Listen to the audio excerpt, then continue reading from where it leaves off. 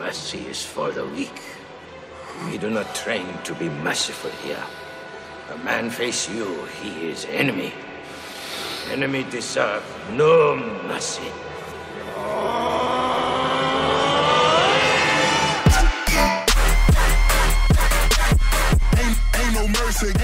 What up? Let's get weird. It's your boy Tommy G here with episode 57 of the No Mercy podcast. Special edition podcast with two of my favorite people on the planet who are going to make me and you a lot of fucking money this week.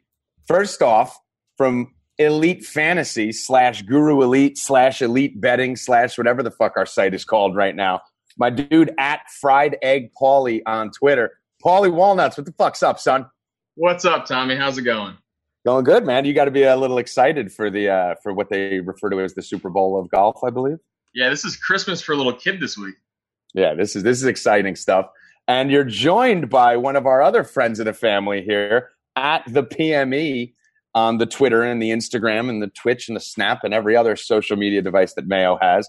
Patrick Mayo. What up, Mayo? The key is to come up with an app where it filters all of the social media into one place, so you don't have to have everything open at the same time. That's Do they have that? No, but I'm sure it exists, but I could use it. If anyone wants to invent that, I will pay for it. Fuck, Mayo, that's off-air shit, dude. You just cost us $1 billion. Listen, do you know anything about coding? Because I don't. No, but I know nerds. Okay, well then, yeah, I'll cut this out. How about that? All right, yeah, let's edit that part out. So for those of you that missed that part, Pat, for those of you that don't know, obviously is a DraftKings contributor that made a big splash moving over there and not coming with us. So fuck you. Wanted you and Paulie to be the dream team together. So blow me. And also hosted a Pat Mayo experience. Tell them where to find that, Mr. Mayo. Yes, the iTunes. You can find it on YouTube, Stitcher, Spotify, wherever you can download podcasts. The PME is free, so go download that. I already have over 7 hours of Masters coverage, and there's still more to come, and all the videos are up on DK Playbook and the DraftKings YouTube page. That's it. Just download the podcast, subscribe to the podcast, rate and review the podcast. Same as for No Mercy. Anytime you can leave those 5 stars, you have no idea how much that helps in finding new eyeballs to it. Because, I appreciate everyone who listens, but I want the show to get bigger. I give out enough, and this is the way you can pass it off, too. I give out enough crappy advice that people listen to that you can just bet against all my picks and win all the money. And you got Fantasy National over there too. Give us 30 seconds on Fantasy National. Yeah, Fantasy National is actually legit. When I won my 20K at the Heritage last year, it's really when I started digging into Fantasy National. It's just super easy to use. If you do golf research, it has customizable stats, rolling stats. You can set by any date range you want. You can, like everyone always talks about, building their models. Well, you can build your own model on Fantasy National after you research the stats. And all you have to do is use a slider and it prints you out power rankings, lineup generators, ownership projections, tournament simulators. There's player notes. There's everything you need in one spot. So I cannot recommend enough becoming a member at fantasynational.com. If you spend more than $20 per week, either gambling or playing on DraftKings, it's well worth the membership. So that's my spiel on Fantasy National. It's where I get all my stats from, all my info from. And it's taking me from a crappy DraftKings player to a good DraftKings player, a winning DraftKings player, which even I'm stunned by. Listen, I'm stunned by it too. Knowing how lay you are, lay meaning layman, I'm very surprised that you went at that. I know you're really good at golf though, so I guess it's a little bit understandable. I'm still a losing football player. I'm just now a winning golf player. That's good. You're still a winner in life, Pat. You're a great looking kid. You got a beautiful family, and you're pretty good on the microphone, son. So you're a winner at life. I'll take it. Paulie, my dude, who's been smashing golf for us over at Guru Elite forever. You guys know we switched over to elitefantasy.com for all our DFS activity. We still have fantasyguru.com, which is for your seasonal activity. And guruelite.com right now is still the gambling site. We're going to be changing that over. It's going through an overhaul just like the other sites, probably in a couple weeks. But for right now, you can find all Paulie's bets over at guruelite.com. Paulie, tell them a little bit about the packages and what you're going to be doing for the Masters here and then throughout the year. Yeah, so for the golf betting package, we have 2 different options. We have a seasonal component that runs all the way through the FedEx Cup in August, or we also have weekly options. So if someone just wants to join for the Masters, they can do that. And then on special weeks for the Masters, example this week, we have my personal player rankings from 1 to 87, complete with all kinds of information such as their finishes for this year, their past performance in majors, past performance in the Masters, which is really a good tool that people can use for some of their office pools. As we know that the Masters is the largest golf event of the year. It's really a good tool that they can use for that. And then they get access to that in the betting package. They also get access to a 24/7 chat where they can ask me any questions on their pools, on daily fantasy, on any bets they may have. And then also full access to my bet sheet, which I list every bet that I personally make with reasons and descriptions as to why we make that bet. Yeah, and Paulie's a professional gambler. The combination of the two of these guys, it's funny because before Pat got on, I actually said I was planning on doing a podcast with Paulie for the Masters and a podcast with Pat for the Masters.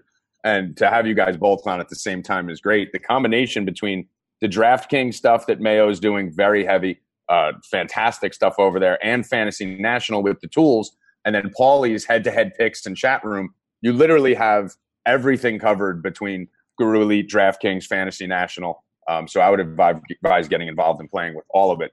But Paulie, I just want to tell you, as someone who brought you on, Paulie started in our chat, was a professional gambler, and has absolutely slayed it. And I will say that there's no one in our entire company who spends more time in the chat and puts more bets in over the course of a weekend than Paulie does. So you will have action after round 1, after round 2, after round 3, after round 4.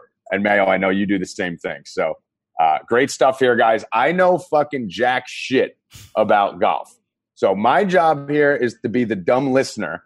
And I'm just going to tee you guys up for questions as you can hear my paper crinkling over here as I fill out my sheets and my picks for what I'm going to go bet at the sports book. So Mayo, let's start with you. What's the first thing someone should know when either playing DFS or gambling on the Masters here? Is there one that's better than the other? What's the first thing you tell someone who this is their first experience? I'm always big on betting on golf. I invest far more money per week betting on golf than I do on DraftKings, despite the fact that I've won more on DraftKings than I have won on betting. Betting's just more fun. And golf betting is probably the most fun type of betting you can get. So one of the big things about Fantasy Nationals, we have a live leaderboard with up-to-date strokes gain data, and it's really, really paid off huge dividends in the head-to-head betting market after each of the rounds. I know Paulie has done a great job with that as well. But some of my favorite bets, and the Masters is a bit different because everyone is sort of not a great value because where it is such a public event, they know that people are going to go to the book and they're going to bet Tiger Woods, they're going to bet Jordan Spieth, that the odds aren't going to be what they probably should be. But I'm still in the market for head-to-head bets, top 20s, and first-round leader bets. Those are the 3 favorite things I can do. As for DraftKings, basically take all the old dudes, take all the amateurs, take all the first-timers, and just cut them out of your player pool. And that's a really easy way to get rid of like 40 people in the field when you're making your lineups. All right. Paulie, I know you do a ton of different types of fucking bets. So I know I got written down here that Mayo said head-to-heads, top 20s, first-round leaders. What are some of your favorite bets, and what are some things that may be different in the Masters than other tournaments? Yeah, the nice thing about the Masters is that we have an expanded amount of betting options. So in a normal week where you maybe will have 30 or 40 tournament head-to-heads out there, I think this week we got like close to 90. So when you have that many betting options, there's going to be matchups out there to where there's going to be really good value to where you're low on one guy versus high on the other, and you could really smash that head-to-head because there's so much value there. And what about the weather? Is there any weather concerns, Paulie, for this tournament? I know weather comes into play a lot in golf, whether it's the wind or how the course is running, whether it's firm or wet. What's the situation for the Masters that you're hearing so far? Yeah, they're getting a good amount of rain early in the week here, so it will make the fairways a little bit soft, but the greens still should be fairly firm, especially later on in the week, because they do have a sub-air system, which pretty much sucks the moisture out of the greens there. And then into the tournament, there actually could be the possibility of some strong winds, especially on Sunday and possibly on Friday afternoon as well. How do you factor that shit in, Pat? Like as far as the winds, do you start to look for guys who are playing?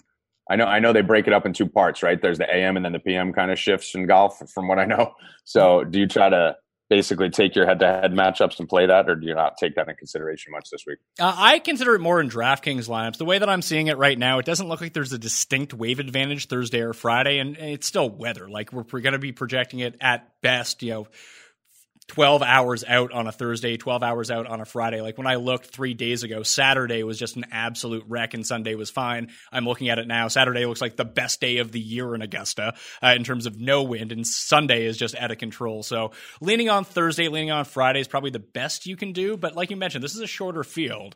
So the actual tee stacks don't seem like they're going to pay an awful lot of dividends this week. If you can find someone in a good wave versus someone in a bad wave, that could be a spot to exploit. I'm just not seeing it right now, at least for the first few days. It really comes into consideration when you play your like daily head-to-heads, although most of the time when you get into round 2, round 3, round 4, you're either getting like your 2 balls or 3 balls where the guys are actually in the same groups that you're betting on, so they're at the course at the same time, and they won't waver too much even in terms of head-to-head. You might be able to catch them, but it's not looking great for that showdown contest. If there is a weather advantage during any one day, you just load up on the glorious side of the tee advantage, and even if those guys are off the lead, you can win a lot. Are just watchers of the show have had a lot of success going with that method. I forgot to give you my favorite bet though for the Masters. The to make the cut parlay is the most fun bet you'll place all year long because the books don't quite adjust to what it should be because there's only 87 guys in this field. Like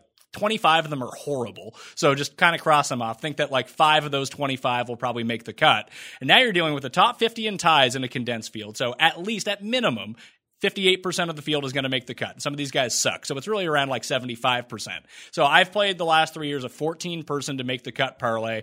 I haven't won it yet because I've gone 13 of 14 each of the years, and the last guy has ruined me 3 years in a row. I have to play like a super Yankee or something like that and just get all the different combinations. But those pay like 200 to 1. They're super fun bets to make.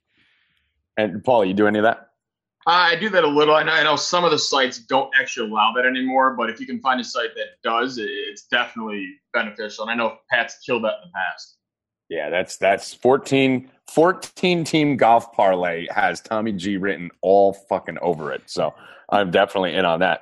So Pat, what do we have to look for here? Who usually wins this thing? Is this usually won by one of the big 3 favorites on the board? Do you rarely see long shots win this? Like what's the tendency of the Masters history here on how big a favorite usually takes this thing down? Generally speaking, you want to target like a top 25 player in the world. Whether they're long shots in terms of odds, sometimes the book get that twisted. I mean, the biggest win that I've ever had and really kind of what made me in golf was picking Danny Willett to win the Masters at 150 to 1.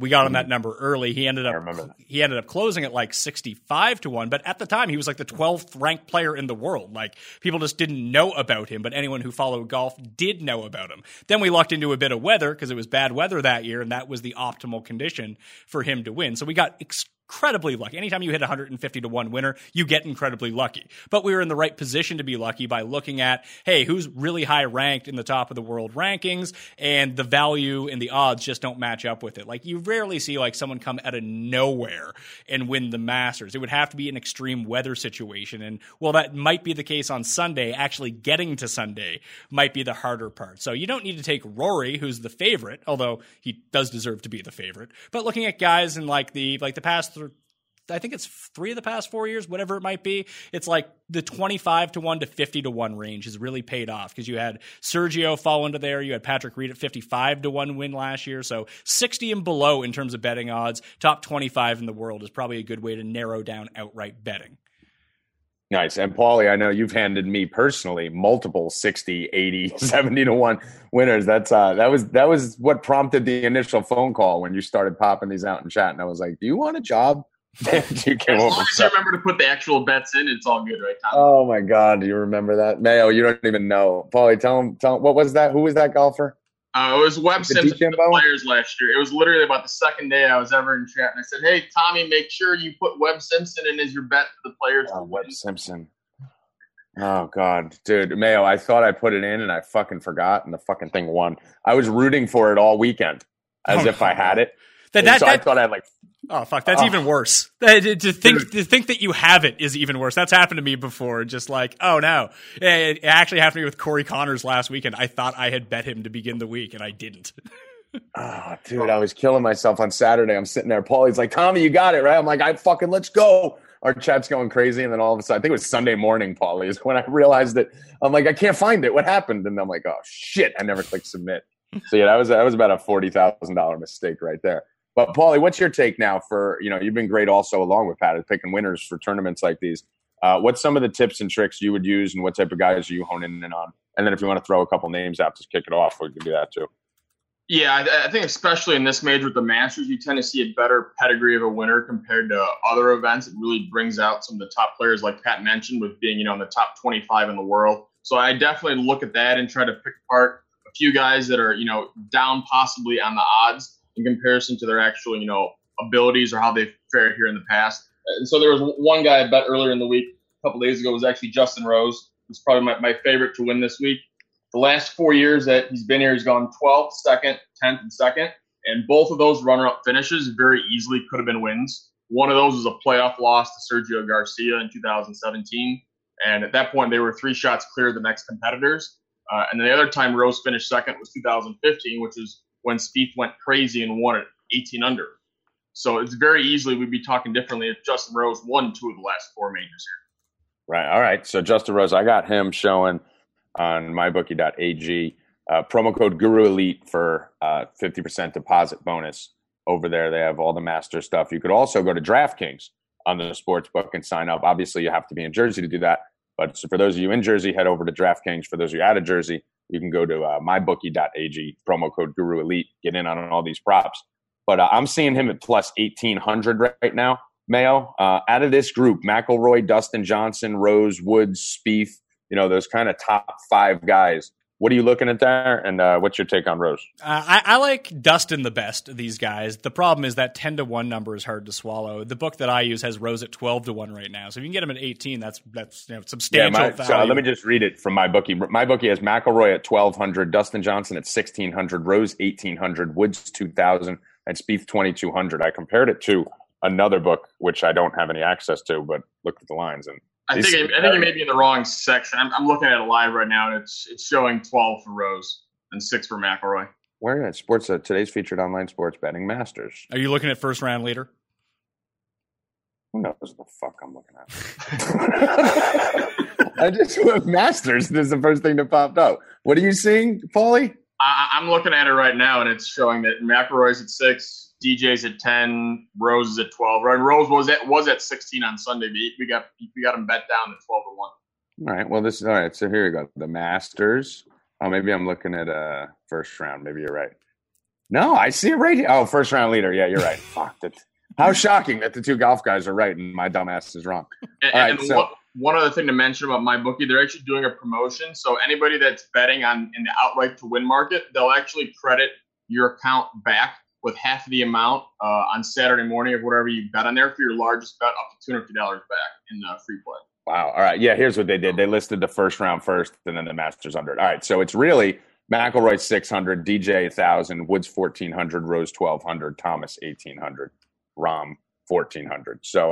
So Mayo, so you said you like Dustin Johnson, so that's plus 1,000. You said that number felt a little light. You wanted it a little higher? Yeah, generally, my approach to betting, especially on golf, is I so rarely eat any of these numbers at the top. And I know these guys win all the time, but does Dustin Johnson really have a 1 in 10 chance of winning? I mean, it's probably close, but he's probably around 6%, 7%, 8%. So if you do think he's going to win, you just go with it. I mean, it's funny to talk about 10-1 being bad odds for someone, that if there was any other sport, that'd be an 8-leg parlay. But right, yeah, it's just what do I want to do with the rest of my card? Because if I bet Dustin at 10-1, I don't get access to really anyone else that I like Rahm a lot this week. I like Molinari a lot this week. But if I bet Dustin, I don't get access to them. So the choice for me comes down to, do I bet Dustin or do I bet those other 2 guys? And I have to start running it through my mind. Is the win equity of Molinari plus Rahm equal to what it is for Dustin Johnson with the money that I would actually have to allocate? Because the one thing that I find that people do with golf betting,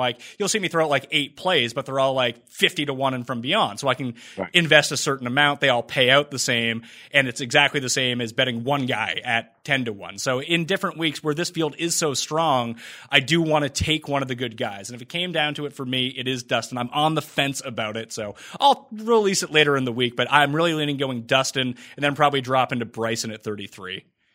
Okay, so in that top tier, Dustin's going to be your guy. Paulie, you said Rose is probably going to be your guy. Yeah. So that next tier that you were just talking about, Mayo, Molinari, Koepka, DeChambeau, Casey, all these guys who are basically sitting at plus 2,000 to under plus 4,000.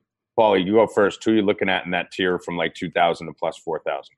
Yeah, and the one thing is to piggyback on Pat's point there with the outright market is the one thing is not to overexpose yourself. I see so many people will pick 4 or 5 guys that are 30 or 1 or lower, and before you know it, you're only getting paid out like 4 to 1 at the end of the week. So in a normal week, I like to structure it so that my total outlay pays about 10 to 1 for the week. So now that I already took Rose at 16 to 1, I'll probably only be adding a few more guys later on in the week. So I'm kind of looking at a few down the board, potentially in Jason Day or maybe even Hideki Matsuyama if their odds happen to drift back.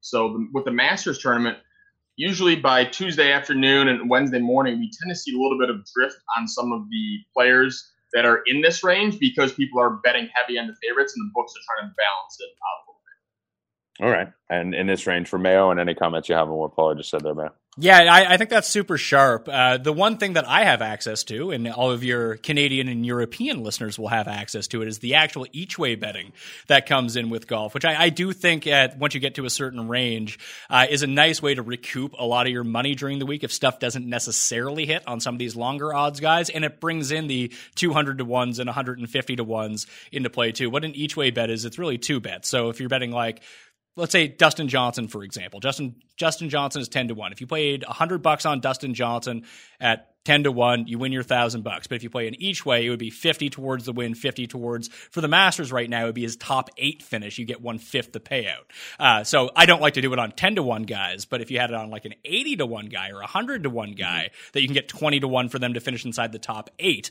Generally speaking, it's top 5 for me on my Canadian book. Overseas, you usually get top 7, top 8 in any sort of regular week. But that's something that people should be really pushing MyBookie and all the sites to really get up on, because I think it's a fun way of betting, and you can lose during the week by not having the winner, but still recoup a lot of your money if one of your long shot guys comes up to the end. And it keeps you out of the hedging market too, which is something I'm sure Paulie and I will talk about here in a second, that maybe getting one of your 150 to 1 guys just in contention by the end can allow you to bet on one of the Rorys or Dustin Johnsons in a 1-to-1 situation where it can become really profitable, especially if you don't take them at the beginning of the week. Yeah, Paulie, I know you do a lot of that. How would you handle that? Let's say we did have some plays on here that are 50, 60 to 1. I know both you guys are extremely interactive with your subscribers. Paulie in the chat, Mayo on every single outlet that you have. So we'll be there to guide you no matter where you go for this information. But Paulie, how do you usually handle that if you got a guy who's plus 150 and in a lead after 3 days? Yeah, that's where the live betting tends to, hop in perfectly. So hopefully the guy you have there gets out to a little bit of a bigger lead and kind of isolates himself in a tournament. So if the guy happens to get, let's say, a 2 or 3 shot lead early on the front 9 at Augusta here, and there aren't a ton of chasers. So if there's maybe 2 or 3 chasers behind him, you then can sprinkle, odds on those guys behind him, because you may have McIlroy 2 shots behind, but he very well may be, 7 to 1 to win at this point. And that's where you can kind of hedge out a little bit and gain some of your equity back based on your long shot being in such a good position with so many people, with less than 1 round left. Right, and I kind of look at the top 8, top 20, those type of props that they have. I kind of look at it like horse racing for those of you guys that are new to golf, right? How there's win, place, show. So you're going to get the most money if you pick the win, but you can hedge with place and show on the longer shot. If you're doing win, place, show on a chalk horse who's a favorite, you're really just losing yourself money. It's not even worth doing it, right? So guys like Dustin Johnson and them, you're probably going to want to put most of your money on to win, Justin Rose, Dustin Johnson, whereas the guys down at the plus 150, plus 180, like Pat said, those are guys you'd want to get a little sprinkle in top 5, top 10, top 15, things of that sort. So speaking of these long shots, Mayo, who are we looking at down here? I know this is something that you've been honing in on. Once we get below like the Matsuyamas of the world, down into those 40 to 1 guys and beyond, who are we looking at? Yeah, so I actually like Matsuyama as well. My co-host Jeff Feinberg got me to put in a bet on Matsuyama at 40 to 1 just before Monday, and now all of a sudden he's like plummeted down to 28. So I feel like an idiot for missing out on that. But I'm looking at Stenson at 60 to 1. I don't really love Stenson, but like he rates out really well for me. His approach has just been off the charts for like the past month, and like the off the tee game, whatever, around the green, whatever. He actually had his best finish at the Masters last year. He was so dreadful to start 2019 that it just really killed his odds all the way down. So I just think he's a nice value at 60-1. But other than that, I like Patrick Cantlay. You can get him at 80-1 in some places, and he missed the cut here last year, but he's sort of the exact type of skill set that a runaway winner could have at Augusta. If it's going to be one of these like choppy, grinded out type Masters, I don't know how big of a chance he has, but he drives the ball so well. His irons are so fire that now that he has that experience of playing Augusta, and that really comes into it, unlike almost any other course, if you can understand how these greens roll, what tiers to put it on, where to miss, I think that Cantlay's one of these guys that could win in almost a Patrick Reed minus 15 type fashion, and you're really getting him down the list. And the other guys down here are all incredible crapshoots, but I do like him at 80-1. Okay. Paulie? Yeah, I think one of the best things you can do when you're looking at some of these longer edge guys is try to figure out a narrative to where they can win. So one of the guys this week I like is Brandt Snedeker, because if it does happen to get windy, especially in the final round where they're saying be gusting to 30 miles an hour, Snedeker is one of the best wind players in the field, and we can get him at 90-1 for this week. So, and he has one of the best short games in the field as well. So if it happens to be, ball striking being bad on the weekend with some wind, I want a guy that can get up and down and make that 10-foot putt under pressure, and Snedeker can do that. And so someone like Snedeker. Yeah, go on, man. I would say, even to piggyback on that, you talked about like weather advantages and stacking, that kind of thing earlier on DraftKings. One of the better ways to do the stacks is like a correlation of skill stats. So like every time that Jon Rahm plays well at an event, Dustin Johnson tends to play well at the exact same event. They have very similar skills. Why? But if it goes like what Paulie says, and like you do bank on the weather picking up, instead of doing like a tee draw, Sneds is an awesome wind player. But that also brings in like the Brendan Graces of the world. You have Matthew Fitzpatrick in the field. Like, I think that would benefit Spieth, to be perfectly honest with you, if the weather picks up and it's really crappy out. That you can correlate those skills too, that if you bank on the weather being shitty, then you can put all these guys who you normally wouldn't consider. Ian Poulter is another one. Just chuck them all in a lineup that you correlate their skill set, that if shit hits the fan, that those guys are still going to be good. Okay, so you're sorry, because you said whenever Rahm plays well, Woods plays well. I didn't make, so you're saying because their skill sets are similar. Yeah, right? like Dustin, and I would, you know what? If it's going to be a shitty weather situation, like I'm fading Tiger like the plague here. I just think that he's wildly overvalued. But if the wind does pick up and the conditions are crappy, Woods would actually be a guy I would start looking at. Okay. Do you ever do that, Paulie? Do you ever kind of try to just make your whole analysis based on a forecast of the weather? Yeah, I'll do that for betting, and also for doing on DraftKings as well as stacking a whole group of guys based upon what I think the weather profile will be. And this is, I mean, obviously we know golf is a multi-lineup sport, right? Like of all the sports out there, golf is probably the highest variance, right? So, I mean, you can see that by plus 600, plus 700 being the favorite in most tournaments, whereas in other sports, that's like, you're taking a 15-point underdog. So being said, most people, what I used to do, I used to build 150 lineups for the millionaire makers and shit like that. And I would try and do exactly what Pat and Paulie are talking about. Here's my 5 wind lineup. Here's my 5 perfect weather lineups. Make these little groups of things so that whichever way it goes, at least you have something live in there. Anything that you guys are looking at as far as to make the cut? We were talking about those 14 cut parlays. I mean, is that something as simple as just taking the top 14 guys on the board and hoping they go through? What's the way, Pat, because you mentioned this, what's the best way to come up? I know, Paulie, you'll have stuff on this in the article, and so will you, Mayo, but just kind of for the listeners, a little tease, either a bunch of guys that you think should be in there, a couple guys you think should avoid, or some techniques for that make the cut parlays. Well, I'm incredibly greedy. That's why I lose at this stuff. But yes, I went to you first. So I'm not taking the Rorys and the Dustins. Like they're minus 2,500, minus 2,000. Like they're not really helping my parlay at all. Like, yeah, they probably are going to make the cut. But if they're, if they're the 14th man on a 14 person parlay, like they're only juicing it up by very fractional odds at that point. It just doesn't seem worth it to me. I'd rather take a lot of these guys. Like I mentioned, the Masters is such an outlier for this. Like at the U.S. Open, at the PGA Championship, at the Players, no matter where it is, those are full field events. They have like 156 players. So your mathematical odds of getting people through the cut, and those are much harder tournaments too, that it's just not going to be as high. Here, you have such a high percentage that I think it's worth gambling on. Like I'm looking at it right now, like minus 700 is probably as high as I would go. That's like the Leishman Finau tier of people. But I think like if you want to start off being like, I think that Poulter's going to make the cut. He's minus minus 350. Start there. You can just go like Poulter, Stenson, Charles Howell III, Rafa Cabrera-Bello, Brant Snedeker, Charlie Hoffman, Terrell Hatton, Brendan Grace. Like all these guys are like minus 150 to minus 350. Load up with those guys. And then you're looking at like 200 to 1, 300 to 1 as a payout. Okay. And Paulie, what's your take on this? Yeah, I 100% agree with that. And then also for the books that do have that, one of the keys that I've done is I've also broken down the group. So if Pat has 14, group guys, I'll actually enter about 5 or 6 of them, about 4 or 5 of those guys together, just so you can get a payout usually of 3 or 4 to 1. And if you can get 1 or 2 of those to pay out, that'll actually cover your bases for all your other bets. All right. So we covered to make the cut. What about the first round leaders here? So I noticed that I read them mistakenly to start the podcast, looking like a complete fucking buffoon right out the gate. I think I only done it like 2 or 3 times, so I'm impressed. The over is 6.5 times I look like a completely fucking moron on this podcast.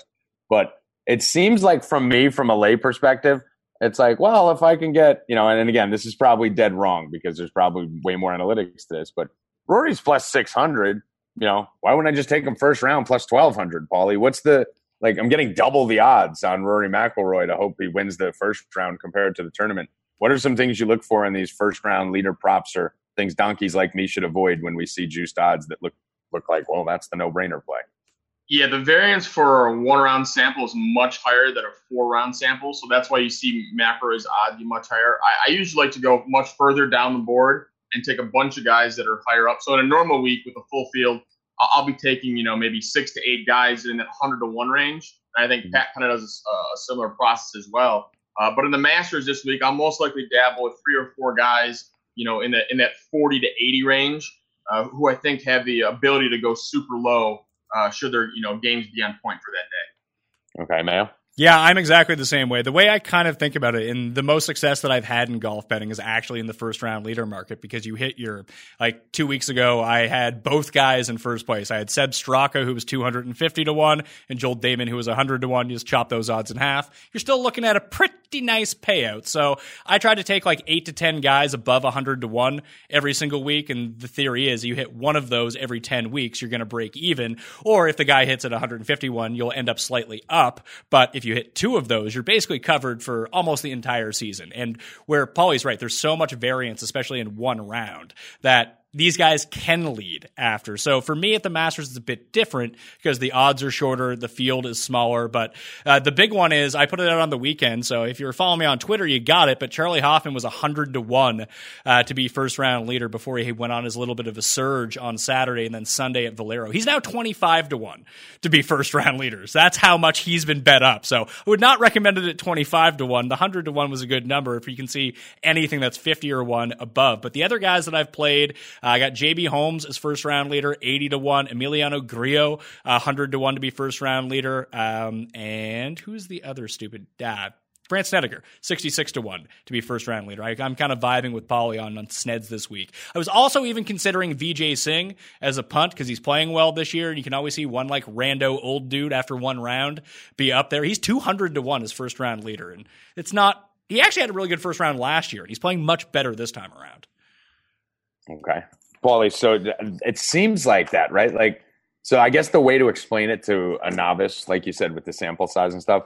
So it's basically like if the Warriors were laying 15 to a fucking shitty ass team, like the Knicks, to win the first quarter, they'd probably only be laying 3.5, but to win the game, they're laying 15. To win the game, they're minus 1,600 for the first quarter, they're minus 320. Just because anything can kind of happen at the beginning there, but over the course of the whole event, the cream will rise to the top, right? So that's why you take more chances with that first round leader. Yeah, exactly like that. Or maybe a good baseball reference would be who's going to have the most home runs in a year versus the most home runs in a week, right? Right, exactly. All right, cool. So any of these other ones, head-to-heads, I see some of this stuff here. I have some here. Why don't we do a little rapid fire on a few of these head-to-heads? You guys will have them more in-depth. Paulie will have 100,000 of these things in the package. I know that. But let me just give you some head-to-heads that I'm seeing on mybookie.ag here, and then I'll just go back and forth. You guys tell me, and we'll see if we can find consensus on a few of these.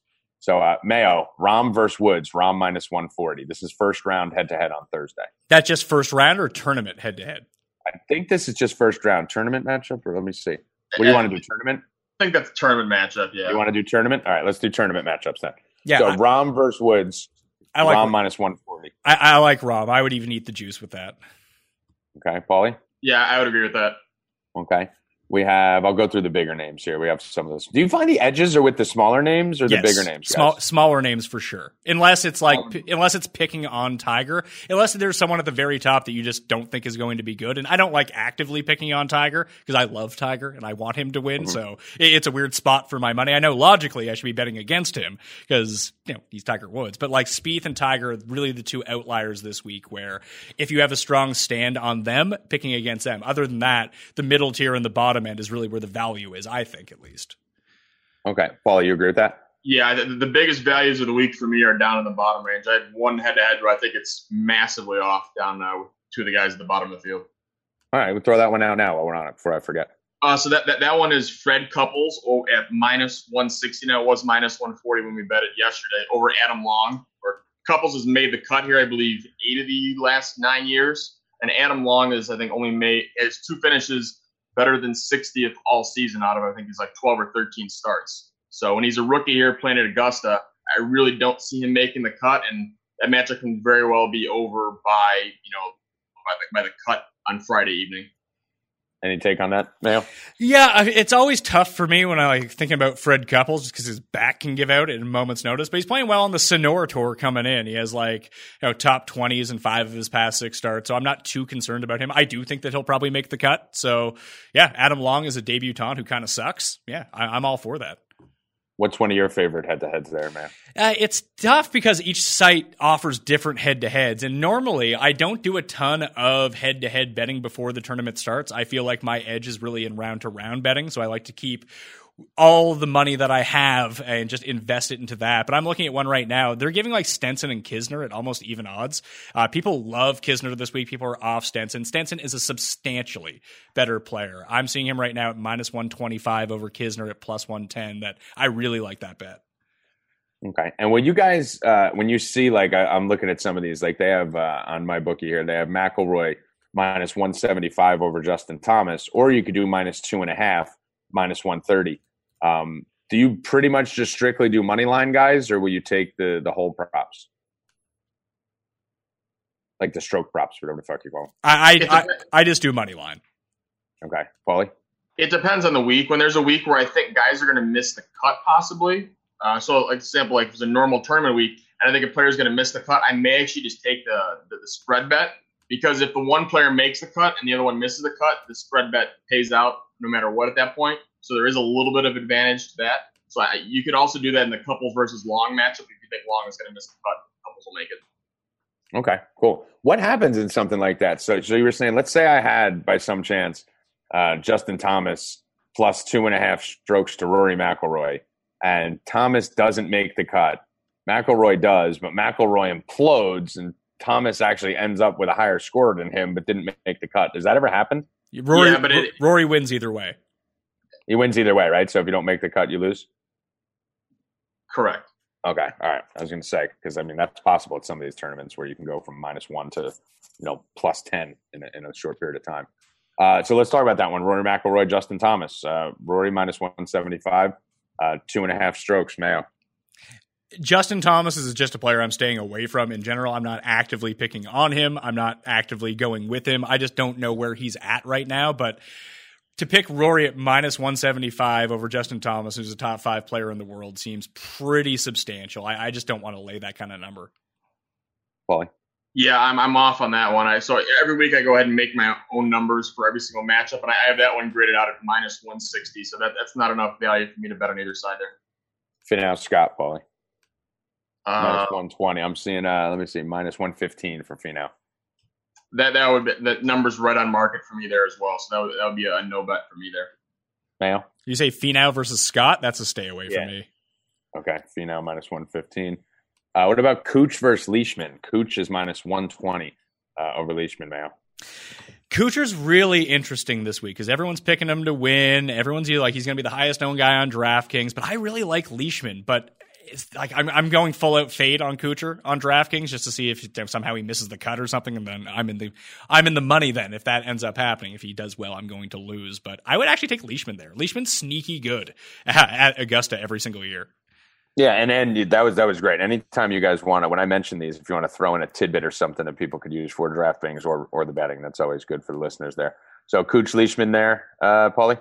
I'm actually fired a bet on Kuchar already in this matchup. I just think he's a lot more consistent than Leishman. There's probably maybe a 15 or 20% chance Leishman just kind of throws a little bit of a dud and finishes, 40th or something like that this week. And in that case, it's almost an auto cash for Kuchar because I really don't see him finishing outside the top 20 this week. All right, let's do a couple more here. Fowler, Koepka. Fowler minus 140, Paulie. That would be a push for me. I wouldn't fire any of those guys at that rate. Yeah, okay. I'd stay away. But if you were going to bet that, I would actually just bet Brooks and take the plus money. Like Brooks is better than Ricky. Ricky just happens to be performing better at the Masters every year. Okay, we did that one. Molinari and Fleetwood. Fleetwood minus 135 to Molinari. I mean, I would bet Molinari there. I think that I have them both rated as almost equal. Tommy's slightly better, but not that much better. And the stats and the modeling are a bit off on Molinari because he took a bunch of time off. And then his best performance, realistically, he won at Bay Hill on a strong putting performance, which isn't usually his thing, but he played really well at match play and ball striking, but there was no strokes gained data from the match play. So that's not being accounted for in his recent form. And he's been playing better over the course of the last year, obviously with all the wins in the British Open. And he's been trending upwards at Augusta over the years too. That I actually do like Molinari a lot. All right, any take on that, Paulie? No, that one would be a stay away from me. Okay, so let's kill the head-to-heads. You guys are going to have those in the packages. Anything else, Paulie, you want to cover here regarding the Masters? I know you're going to have lists and lists and lists of bets and props and all that stuff. So I don't want to give the whole package away over the podcast. But anything else, if you wanted a couple minutes, just to kind of talk about who we should be looking at, what we should be looking for, what opportunities may arise, anything you think the listeners could take advantage of throughout the tournament. Yeah, I think there's one other bet to mention, and that would be what the cut line will be for this event. So right now the prop out there is 148.5 is the cut line. So I have a pretty significant edge there, I think, on the over. So the cut each year is 50 in ties, anyone within 10 shots. And with the field size being so small, only 87 players, what we've seen in the past 3 years with similar field size is it's gone over that number. And we have a couple other variables in play this year. You have a potential for the course playing a little bit longer with longer clubs into the greens and a chance for some potential for some wind in the afternoons on Thursday and Friday. And they also made a change to one of the golf holes, hole number 5 there, where they lengthened the tee box and adjusted the landing area a little bit. So that hole's going to play over the course of the first 2 days, maybe a quarter to a half a shot harder than in past years for each player. So I think over the 148.5 is a really solid play this week for the cut line. All right. Anything else there, Mayo, on the tournament here you want to tell? Yeah, I got some long shots because I'm not immune to betting guys. Even though they're not going to win, I'm still going to throw them out there and bet them because I'm a loser. You never listen. It's always good to get the audio clip because we can edit out the part where you just said even though they're not going to win and just play the pick part. So I jumped on Poulter ages ago at plus one or at 125 to 1. I just think that Poulter is kind of like Kuchar in a way, but you're getting more than double the odds. Obviously, Kuchar's playing better, but these guys only have so many more chances to win. And Poulter is actually playing some of the best golf he's ever played coming in. So I do like him. JB Holmes is probably my favorite bet from down there. Like he's such a gas can that he could shoot like 25 over, but he came fourth here in 2 of his starts ago. If the wind picks up, I actually kind of like him in the wind. He just won at Riviera, which I think is the biggest corollary course to the Masters. He has that proto skill set that I like. If I like Dustin and I like Rahm, JB Holmes is kind of like the homeless man's version of those guys, but he has JB Homeless. Yeah, JB Homeless. That would be him compared to Dustin Johnson. But he's 150 to 1. And his putting splits are really bizarre. I went back and looked at it over the past 3 years. He has like 4 different instances of gaining over 8 strokes putting in a single tournament, which is just bananas because people do not gain that many strokes. He also has like 10 instances of losing more than 6 strokes. So you're going to know with him pretty quickly whether he's playing well or he's not playing well, and he can sustain performance. And some of these faster greens he's been really good on over the years. The short game is good. I just think that 150 is just too big of a number. So I like him to win. I have the each way on him in the top 8. I'll probably bet him top 20 as well, and I mentioned him as the first round leader market. So when JB Holmes quadruple bogeys the first hole, you'll know my week is over. All right, so just to cliff note it, Pat, I'm going to do the same thing, and then we're going to let Paulie go so we can talk some Game of Thrones. Paulie, how do you not watch fucking Game of Thrones, by the way? I didn't know that was part of the thing I had to do working for you guys. It's in your contract, dude. Fine print. So. Oh my God, Paulie's one of the coolest guys I know. We sit and talk shit on the phone. We talk shit in the chat. Boy, I would have bet my life that you watched Game of Thrones. I would have bet anything on that. I guess I'll have to get caught up on it then. Yeah, so now we got to kick his fucking ass off to talk Game of Thrones when I was planning on having a little three-way throne conversation here. But let's do this before we let Paulie go here, Mayo. So give me your favorite sub 20-1, 20 to 70-1, and then 70 plus to 1. So I want one in each tier. Your favorite chalk, your favorite reasonable flyer, and your favorite long shot. I like Dustin. I like Bryson DeChambeau. DeChambeau. And DeChambeau. And I will give out JB Holmes, 150 to 1. Why not? JB Homeless. All right. So I got that down. So Pat Mayo has DJ Bryson and Homeless. And Mr. Paulie Malignani, what do you want? I will go with Justin Rose up top, Hideki Matsuyama in the middle, and Brant Snedeker down low. Matsuyama and Snedeker. Oh, okay. Paulie, I got a question for you. Yeah, what do you make of Rafa? I have absolutely no clue what he's going to do this week. I wouldn't be surprised if he finishes fourth, and I wouldn't be surprised if he misses the cut. He's just been up and down. His game is just so hard to figure out. Yeah, I think I might bet him first round. I mean, he beat the last guy on the first round leader card. Just the more I dig into it, the better he looks every single day. And I don't know what it is. Like the ball striking is so off the charts. He's played like okay here. He's 125 to 1 now. He's the same odds as Hao Tong. And I like Hao Tong too. I think a good approach with Bayo might actually just be watch the first 4 or 5 holes and bet him live if he gets off to a quick start. Yeah, that's not a bad call actually.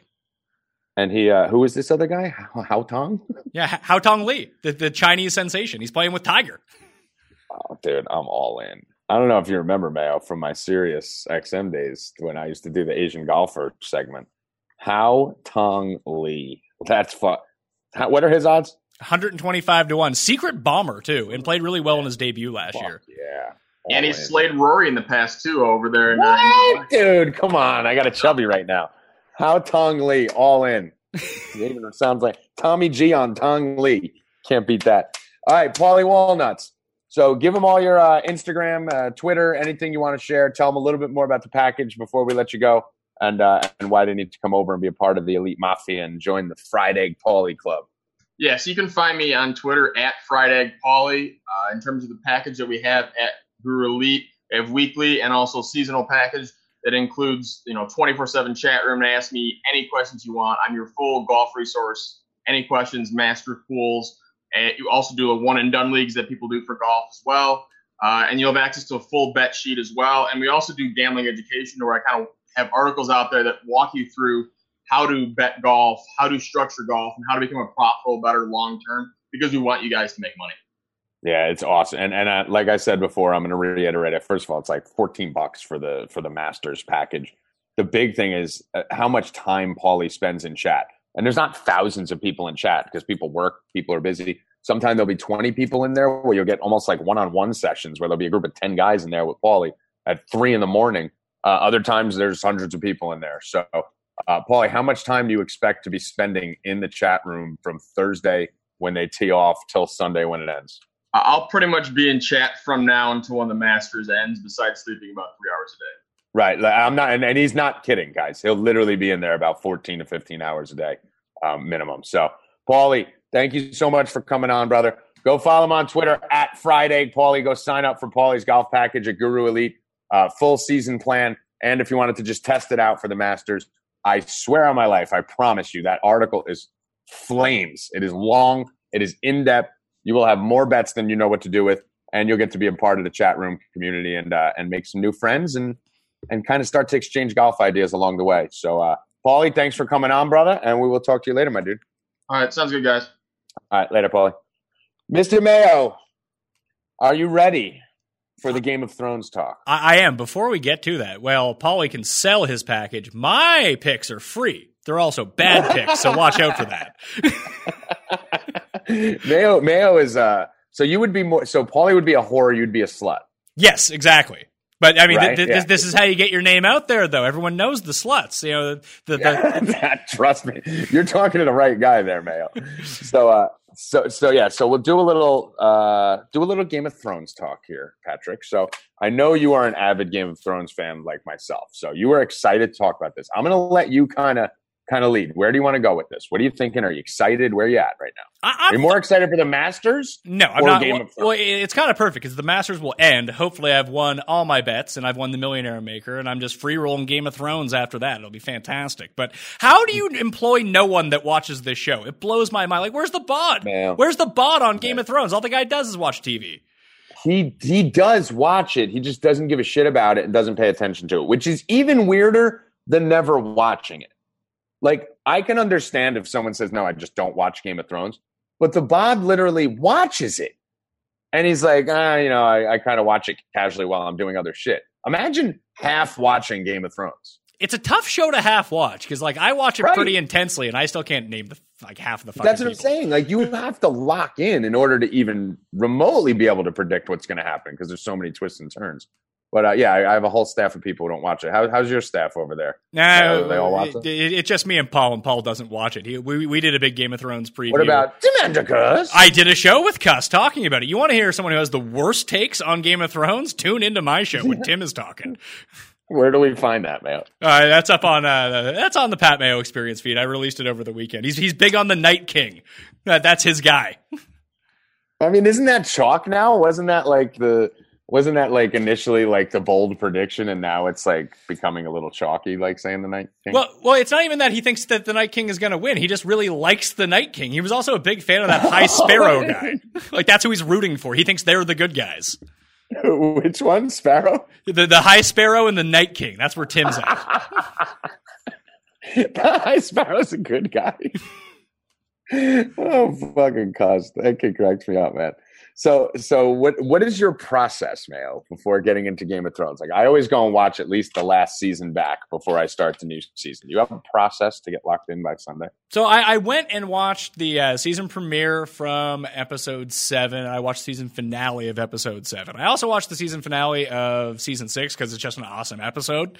It's probably a top 5 episode because everyone always talks about like the big action set piece. The Red Wedding. Yeah, like the Red Wedding's one of them, but like people love like, you know, the battle in season 2 of Blackwater, and then you have like Hard Home, Battle of the Bastards. Those are awesome episodes to watch because like they look like a movie. I mean, the whole show looks like a movie, but like the action in those episodes is out of control. But you know, some of the other episodes are just kind of better. And the last episode of season 6, when Cersei blows up the Septa Baelor, that is just a fantastic episode. Mm-hmm. The score in that episode is awesome too. The whole show is just incredible. I mean, from top to bottom, there are dead spots and down spots, you know, as you go through it. But I mean, I love binging it. I just hate waiting a week because as excited as we're going to be for Sunday, we're going to be miserable come Monday. I don't hate the non-binging aspect of it. I actually like that. I mean, it's still like one of the few shows that you watch it, you could talk about it with people for a week, have your theories about it, and then, you know, rewatch it again, and then get fired up to watch it on a Sunday. I feel like people don't get fired up to watch shows that they can binge. That's the one thing about like Netflix that kind of sucks. We have, I don't know if you have, I don't think they have it on DraftKings. I know they have it on MyBookie. I'm pulling it up right now. Okay, so on MyBookie, they do have death props for Game of Thrones. So while we're on the gambling tip, you want to run through these? Yeah, I got some I scoured the internet and found some too. Okay, who will die first, Arya or Sansa? I think Sansa. Either Sansa ends up being the winner and she's ruling the North, or she turns on Jon and Arya has to kill her. I don't see Arya going down.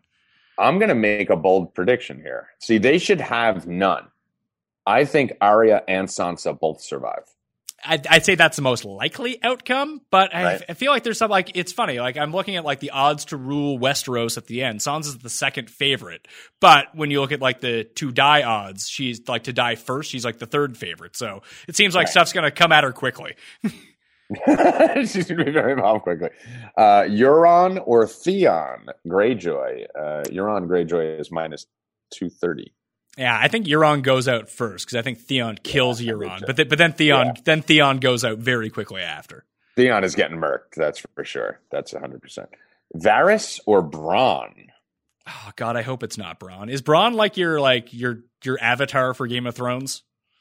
I love Bronn. My avatar. Bronn's the best. I don't know. I think they both die, which is funny because Varys was one of my guys at the very beginning. I was in Tyrion, Varys, and Littlefinger were my 3 calls. Like one of those was going to end up on the throne.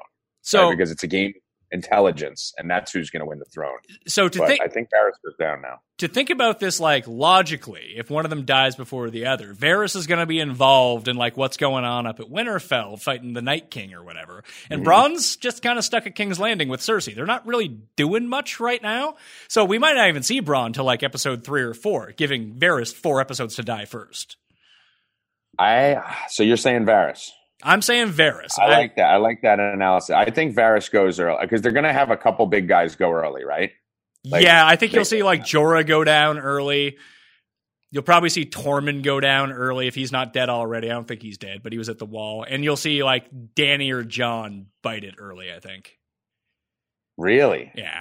I think it'll be Dany. I think it'll turn out Dany's actually a bad guy and Jon will have to kill I her. think we're going to have an anticlimactic ending on this. I think we're going to see a lot of people survive. Really? I don't know. Just because of the kind of, and I felt like there was a couple things they could have done a little bit differently along the way, but I feel like we're all expecting this fucking crazy, chaotic ending. I think it's going to be completely anticlimactic. I think we're going to have, I would say, if I had to guess, I think there's going to be like 6 characters left at the end. Like, I think Sansa lives. I think all the Starks basically live. I think Sansa, Arya, and Jon live. I think Dany lives. Sam might live.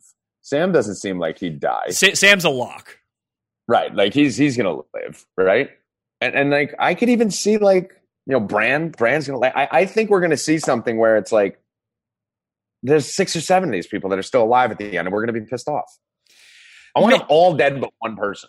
That's what I want. Okay, so the big thing is, like, I think if the books had been finished and they were, like, drawing from the books, that everyone would die. But it seemed like season 7, I think, was the first season that pussied out a little bit. Yeah, and they made it more, like, TV convention-y. Yeah, that's what I'm saying. Yeah, that's what I'm saying. It turned after I guess the books were finished. Yeah, so you put it into the hands of the guys that run the show, and they're making it more TV acceptable. So the good guys have to win, kind of thing. Like that's where this is all kind of going towards. But I mean, I'm going to watch it either way. But I was talking about this with Cuss that it could really hurt the legacy of how we think about Game of Thrones if it doesn't have a good ending long term. Like people love it, right. People are always going to go back and rewatch it, and the seasons are fucking incredible. So, but what if it has like a ending like Lost had, and it just think about Sopranos, right? Yeah, like but people like the ending of Sopranos now. I feel like people have turned back on that. I mean, I always did, but when I used to tell people Sopranos is one of the greatest shows in the history of the world, that last ending, the episode was terrible. I'm like, I didn't think so. I thought it was a pretty cool way to end it. But yeah, Lost. I've never watched Lost. Don't kill me. But is that something I should watch, or was that? I feel like Lost was the type of show where you needed to be in it at the moment because of the message boards and all that shit. It helped, but my wife had never seen it. We went back and rewatched it last year. Like the last season is fucking terrible. So, but it doesn't ruin the show is so fun up until that point that it is worth watching. That there's the writer's strike really killed season 3. It was like half a season, and it's just really stupid. Then they come back. Like the end of season 3 till the end of season 5 of Lost is like really awesome, and the first 2 seasons are really good too. So if you're into that kind of like just crazy mystery thing, as long as you don't expect to be told what actually happens, then you're good. Okay, so let me just see here. Melisandre and Davos. They're both biting it. I mean, Melisandre, I think she even said that she's going to die in Westeros at some point. Like she half knows the future, so I'll bank on that one happening. And you're with me, right? You think Sansa ends up ruling Westeros? I don't know if Sansa rules Westeros. I can see Tyrion on the Iron Throne by the end of it, to tell you the truth. Because I think Tyrion's going to get murked. Tyrion might turn on them. He might join Cersei. I think he's going to get murked because he's been a little flip-floppy. Like, you always pay for your actions, right? Like in this show, and that's one of the things, like, as you watch it going along, I've been predicting things, like, nonstop, whether it be on Twitter or with girlfriends at the time or friends. So everyone's, like, asking me, what are you going to do? And I'm like, you just got to pay attention. You never get away with a wrongdoing. It always comes back at some point later to bite you and turn you around. So I think Tyrion has towed that line a little too much to make it to the end. Well, I just kind of read about this stuff on the internet because, well, I am a loser. I'm not a gigantic fucking loser who's read all these books. So I don't have... I didn't read any of them, yeah.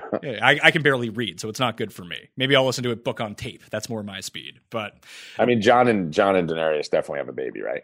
I think so. We'll see. But like, there's always a thing where like Tyrion's a secret Targaryen too, that like he might just be a part of their family. So that's odd. Jaime's going to kill Cersei at some point. That's going to happen.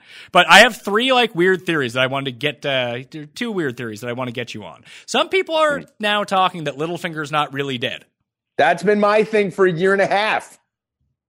Okay. I've been saying that since he died. I've been screaming that to people. And I don't know if it's real. Like now it's annoying because I'm starting to hear other people say it. I'm like, wait, I got texts from 2018 talking about this shit when he died because he was my pick to sit on the throne. So you are Game of Thrones 69 on Reddit, the one posting about I do not. No, I don't even know how to get on Reddit. I don't know how to spell Reddit. But I don't think he's dead. I refuse to admit that I was wrong. That's more the reason why. So the thing comes up. So this kind of folds both ways because the only people that know that Littlefinger is dead are the people at Winterfell, and Arya is there. So Arya can take the faces off the people that she killed. So could she go around parading as Littlefinger to throw a wrench into everything, or is Littlefinger so savvy he hired the faceless people to kind of act, and that's who actually got killed, and that's why his game planning really wasn't up to speed in season 7. That maybe that was just all a throw off, and he's just waiting in the wings. He met that girl. Remember that scene where Arya was there? He met that girl and he like gave her money or something.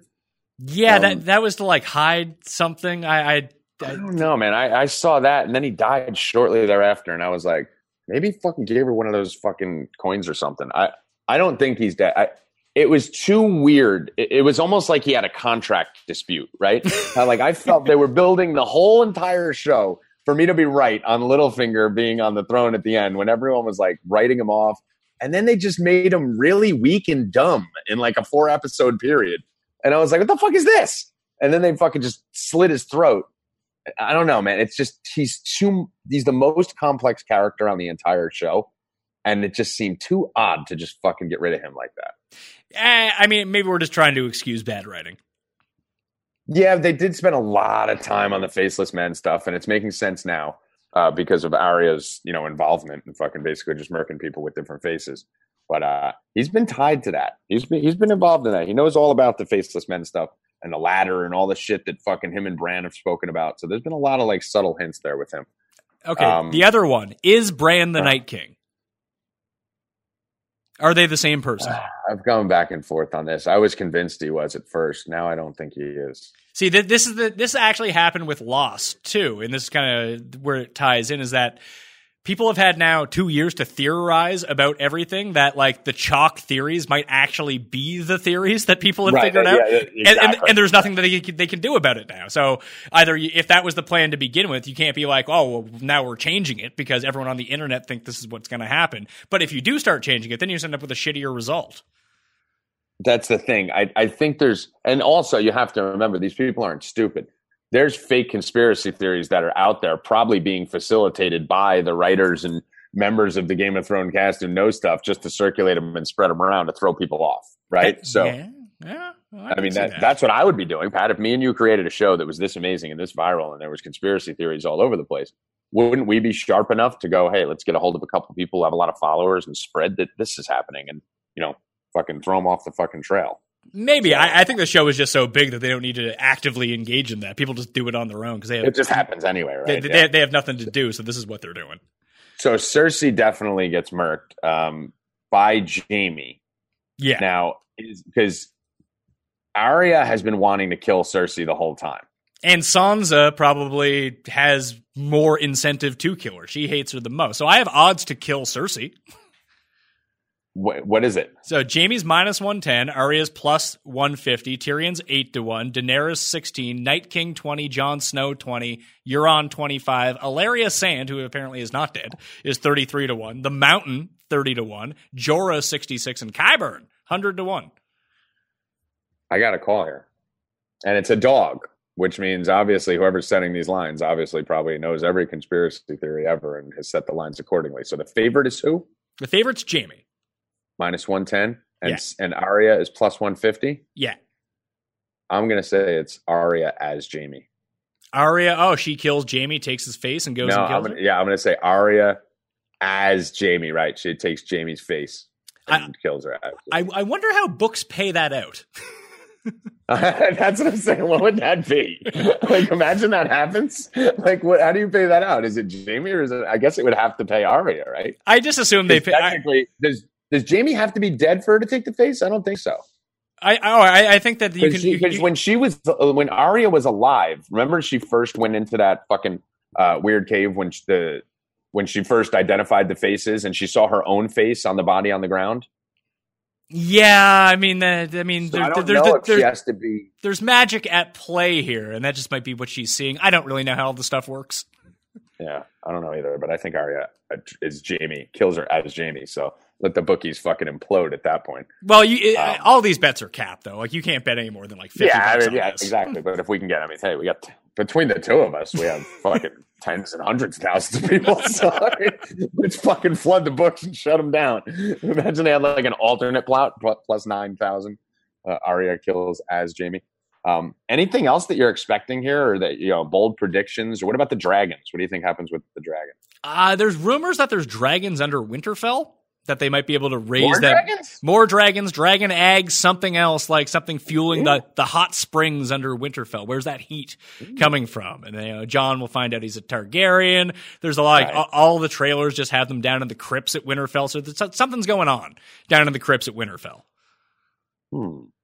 That's interesting. I didn't even think about that one. We get Hound versus Mountain. That has to happen. Obviously, who wins that? I would think that the Hound wins. The Mountain needs to go down. Right? The Mountain has to go down at some point. Yeah, I can't wait for that. That's going to be an awesome one.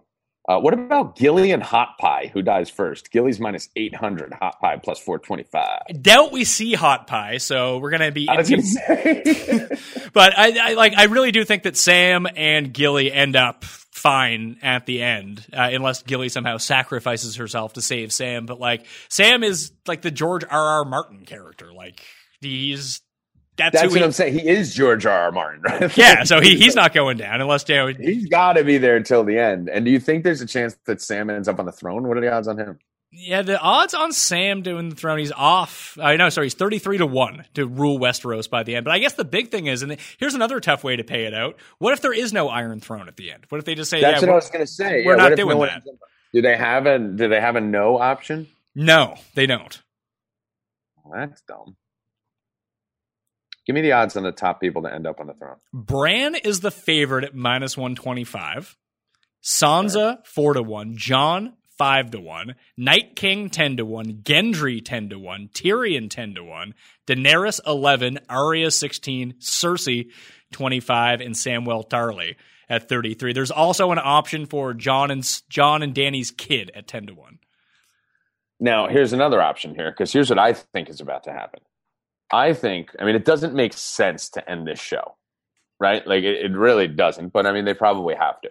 So my theory on why there's not going to be someone on the throne and why there's still going to be 6 to 10 characters left is because I think they're going to be coming out with another type of Game of Thrones, whether it's a sequel to Game of Thrones or they call it a different type of name, where they're still going to have Jon, they're still going to have Dany, maybe there'll be different characters. The baby is going to be the coming, and they're going to leave us with a little bit of a cast to do another 8 rounds of something Game of Thrones like. Do you think that is possible? Well, the spinoff is going to be released, I think, at the beginning of next year. What's the spinoff?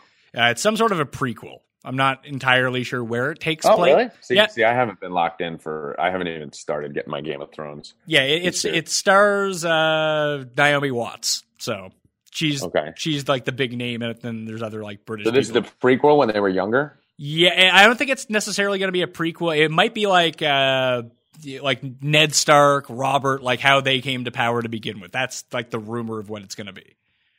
Okay.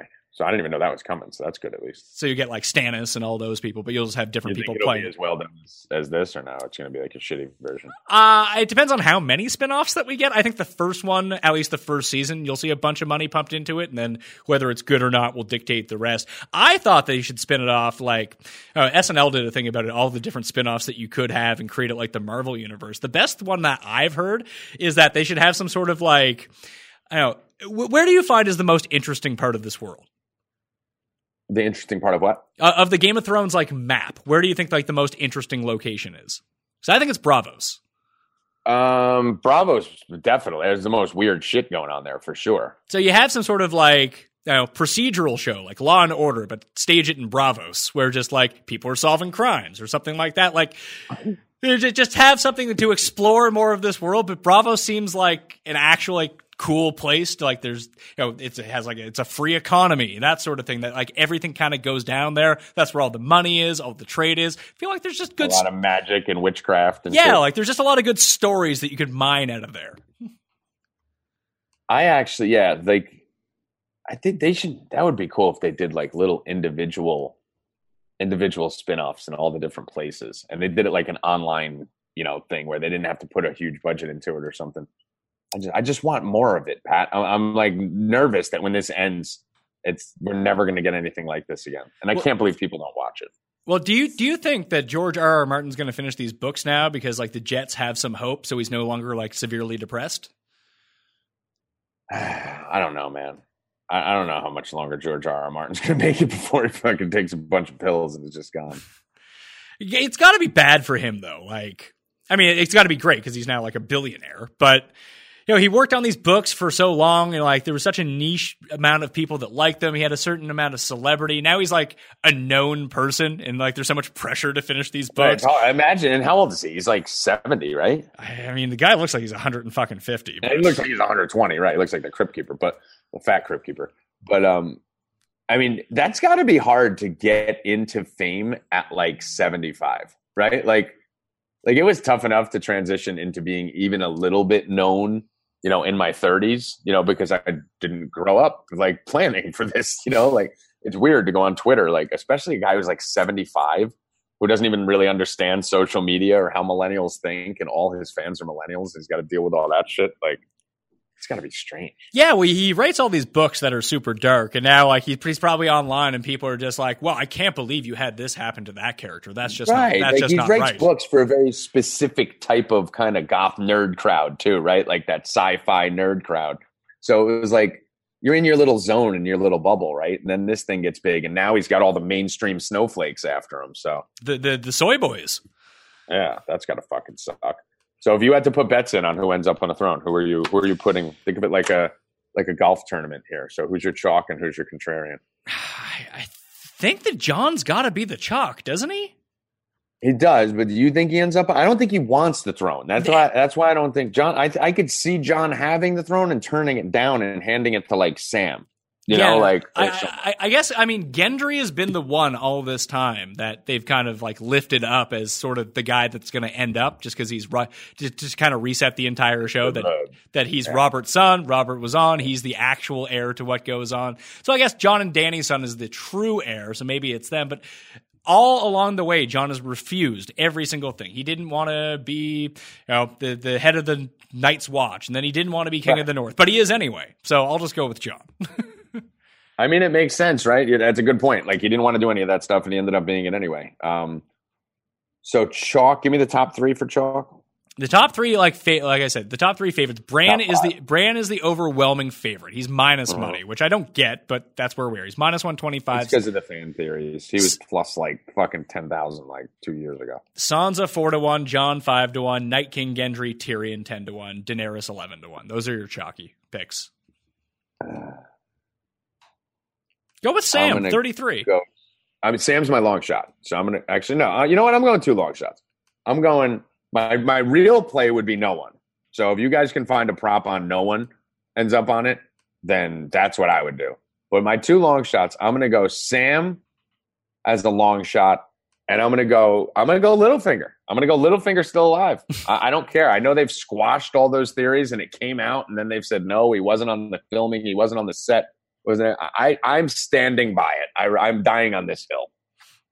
I think that we'll see him either way, whether it's Arya wearing his face or it's actually him. So the rumors of when the whites come down and like they raise the people, are we going to see like any characters that we thought were dead just be like zombie people, like Hodor? I hope so. What was it? I never read the books, but it was Lady Stoneface or whatever. That was the Stark's mom. Yeah, I don't think that she was like I don't think she was a White Walker though. I think she was like she was brought back from the dead like Jon was, but she was like crazy. Yeah, I don't know what it was. She was like Stoneface or something like that. I mean, I hope so. That would be badass if they start bringing all these people back as White Walker. I heard someone say that they think Jon could get killed or intentionally die just so that he can come back as a White Walker on the other side and actually sabotage all the White Walkers and kill them from within. So that's interesting. So I guess the two like weird theories that could be that Jon can't really be affected by the White Walkers because he's technically already dead. Right, because he's dead. That, and I think that there's going to be something on with, how like Jorah got all that grayscale cut off of him? Uh-huh. I think that we don't know for sure that that's gone. That could be some sort of protection against the White Walkers. Like that's that's the reason why he's back. That he has this grayscale, but that somehow makes him immune from White Walkers. Dude, I can't wait for this. There's a lot going on. I can't wait to rewatch season. I'll do it in a day too. Like I'm just gonna bang out 10 hours on like fucking Thursday night and just fucking kill it till 5 a.m. Season 7's a quick one too because there's only like 6 episodes. Yeah, this is 8. 7 episodes. Yeah, 7. How many times have you seen each season? Seen what? Each season.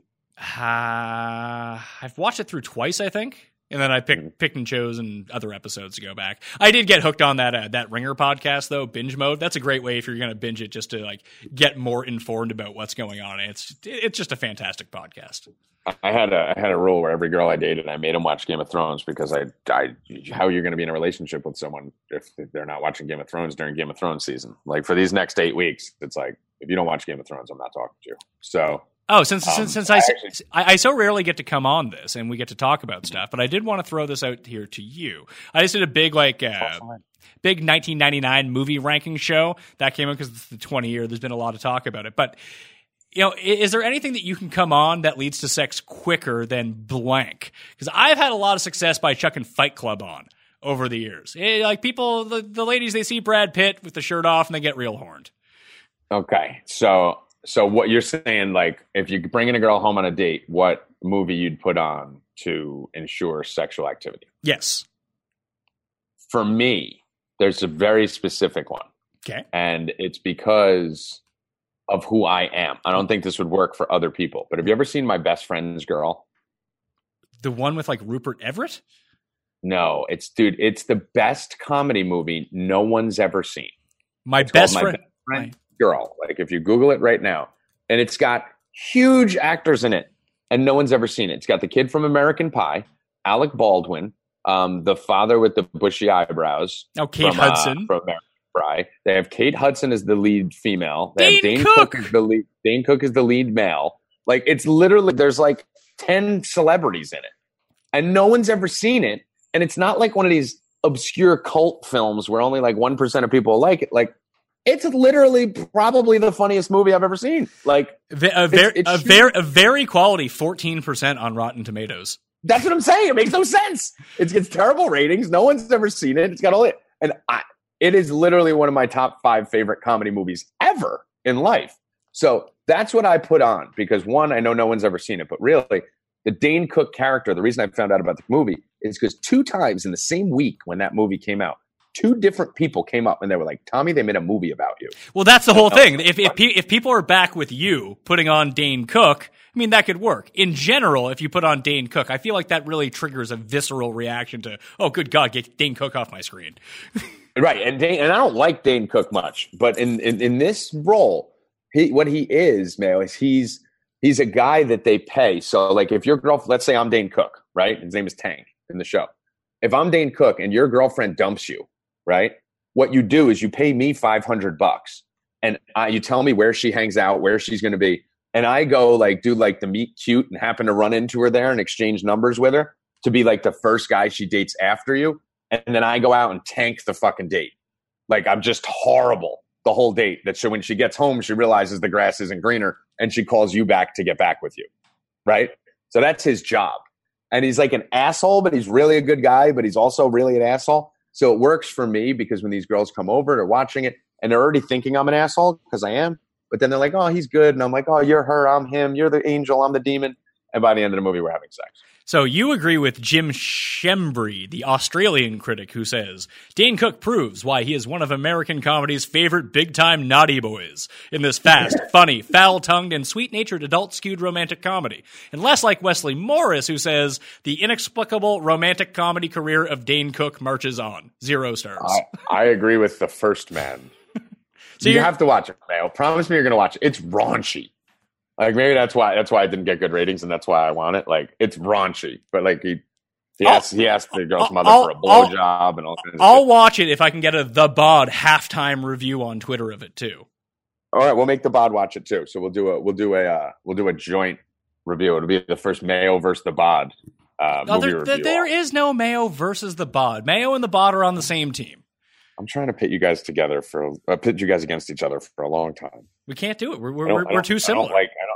I don't like this little love affair that you guys have. I don't like my worlds colliding here and me getting left out. I feel isolated. Well, I don't know. Like, I've been waiting for No Mercies to drop. The Sports Cheetah ones were good, but I mean, it's like when I don't have Cust on my show for a while, people get all like triggered that Cust isn't on because those are everyone's favorite shows. I need Labs. I need the bod. Just give me their phone number so I can call them. I'm gonna have you host it, but we actually talked about it yesterday because we went to WrestleMania, me and Mad Lab. And we're going to bring Kurt on to fucking brag about how he won the NCAA championship. The bod didn't even know anything about NCAA.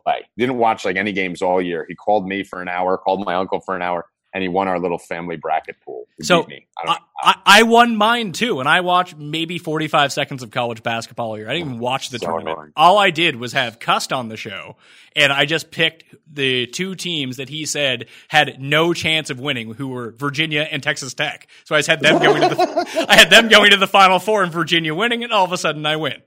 Oh God, yeah. All I need. I was so far ahead of everyone. I was fading one Virginia loss in their last 3 games, and they had 3 of the biggest miracle wins back to back, like all in a row. So that was fun.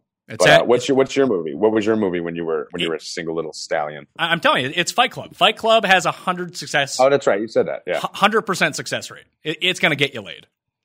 Do you feel like I feel like the girls I date though are so dumb that they'd zone out with a movie that isn't like that's more built for men.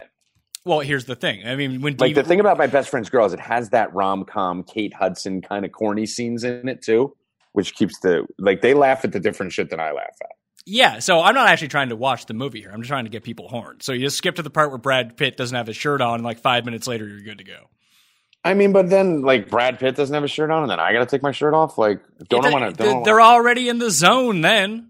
Yeah, they don't even care. I just take my pants off first. That's what I usually do anyway. See, that's why I'm mad. I was like, when are you going to start working out? I'm like, I just take my pants off first. Fine. No one cares after that. But bold move. All right, Mayo. Anything else you want to touch on here, my dude? No, but I think that every time we get together so infrequently that we have to make these podcasts like 8 hours long so people have enough to go on. I think so. I didn't even turn the clock on. That's how little I cared. Where are we at? I don't have the clock on either. I'd say I would guess we're at $1:45 in. I think I would say about $1:30, $1:40. Yeah, I think somewhere in that range. So we'll do another. I don't know if we can do it every week, but we will definitely do another Game of Thrones, maybe mid-season review of where we're at. Maybe 4 episodes in. We'll do a mid-season review of Game of Thrones. You down for that? I am absolutely down for that. And we could do it on the Mayo Experience. We could do it here. We could do whatever we want. So, I mean, we could just film it as a Mayo Experience. You can do an intro, and then we can just repurpose both and release them both. Can I wear a costume? Yeah, we should wear costumes. I mean, I don't know what you think the budget for my show is, but it's not very large. I'm not a rich like you. I'm a poor. I'm a poor. You don't tip under 20%, do you? I do not tip under 20%, no. Okay, good. I sent a tweet out that ruffled some feathers. I said tipping 20% is the new poor. I mean, I used to. I mean, when I was exceptionally poor, I did not leave 20% and 25% tips. I'd be more. Well, Canadians don't like. Do they tip in Canada? I know they don't tip in England. We're on the American system of tipping. So yes, we tip. Okay, that's good. That's good to know. So, Mayo, tell everyone where to go. Just give them a brief rundown for those people that tuned out during our Game of Thrones stuff and are tuning back in.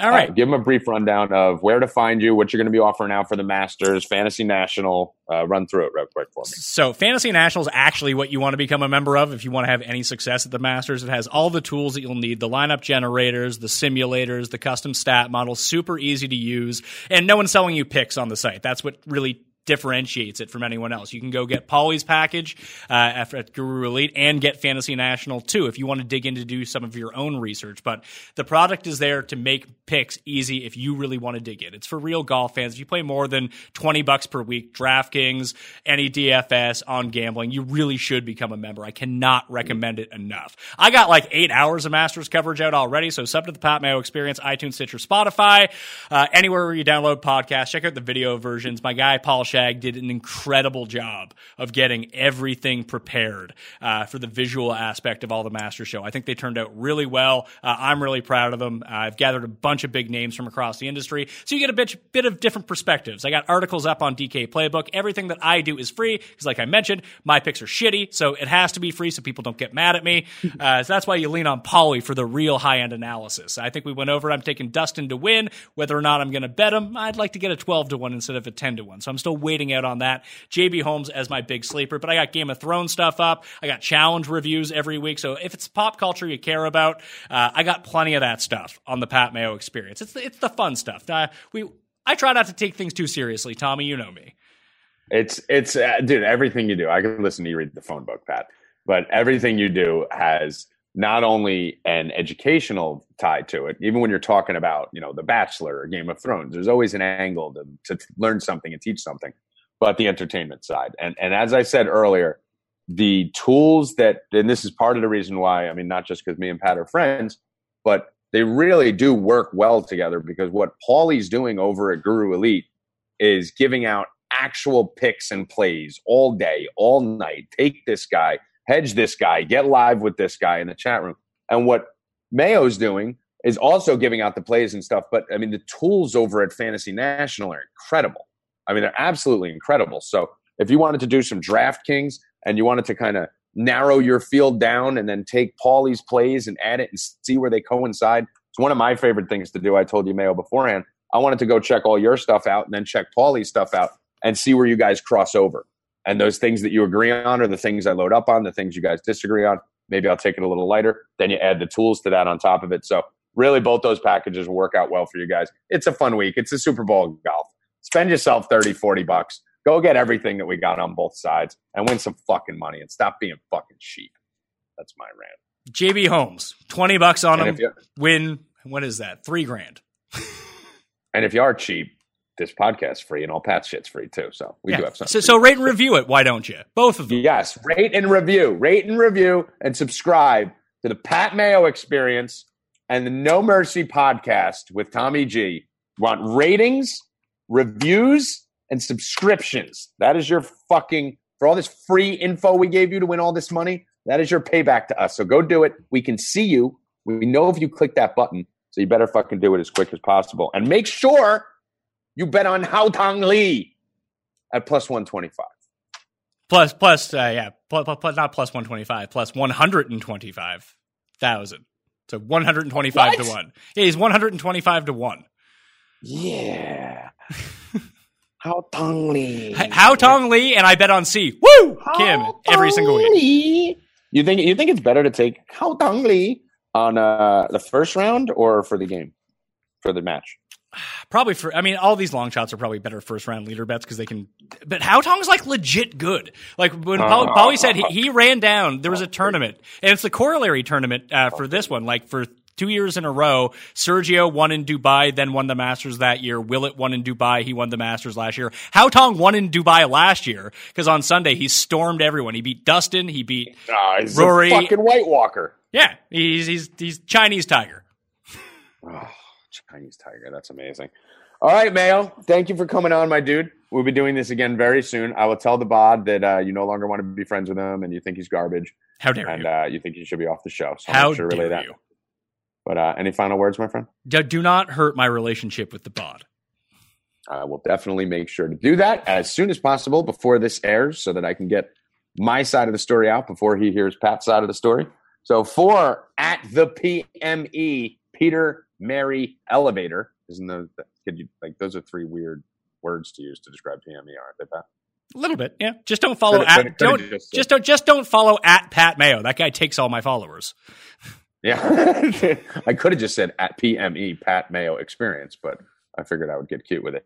At the PME on any form of social media that's out there. You name it. If there's a new social media thing that was just invented 5 minutes ago while we were on air, I guarantee you at the PME we'll have a handle on there shortly. Go follow him. Go check him out at DraftKings. Check out Fantasy National. Check out the Pat Mayo Experience. Download, subscribe, and review. And for Pat Mayo, thanks also to Fried Egg Paulie for coming on Twitter at Fried Egg Paulie. You can find him at Guru Elite. His package is available. Hit him up in the chat. Say what's up. Tell him you heard him on No Mercy. And I am Tommy G. So good luck. Stay cashing, motherfuckers. Mercy is for the weak. We do not train to be merciful here. A man face you, he is enemy. Enemy deserve no mercy.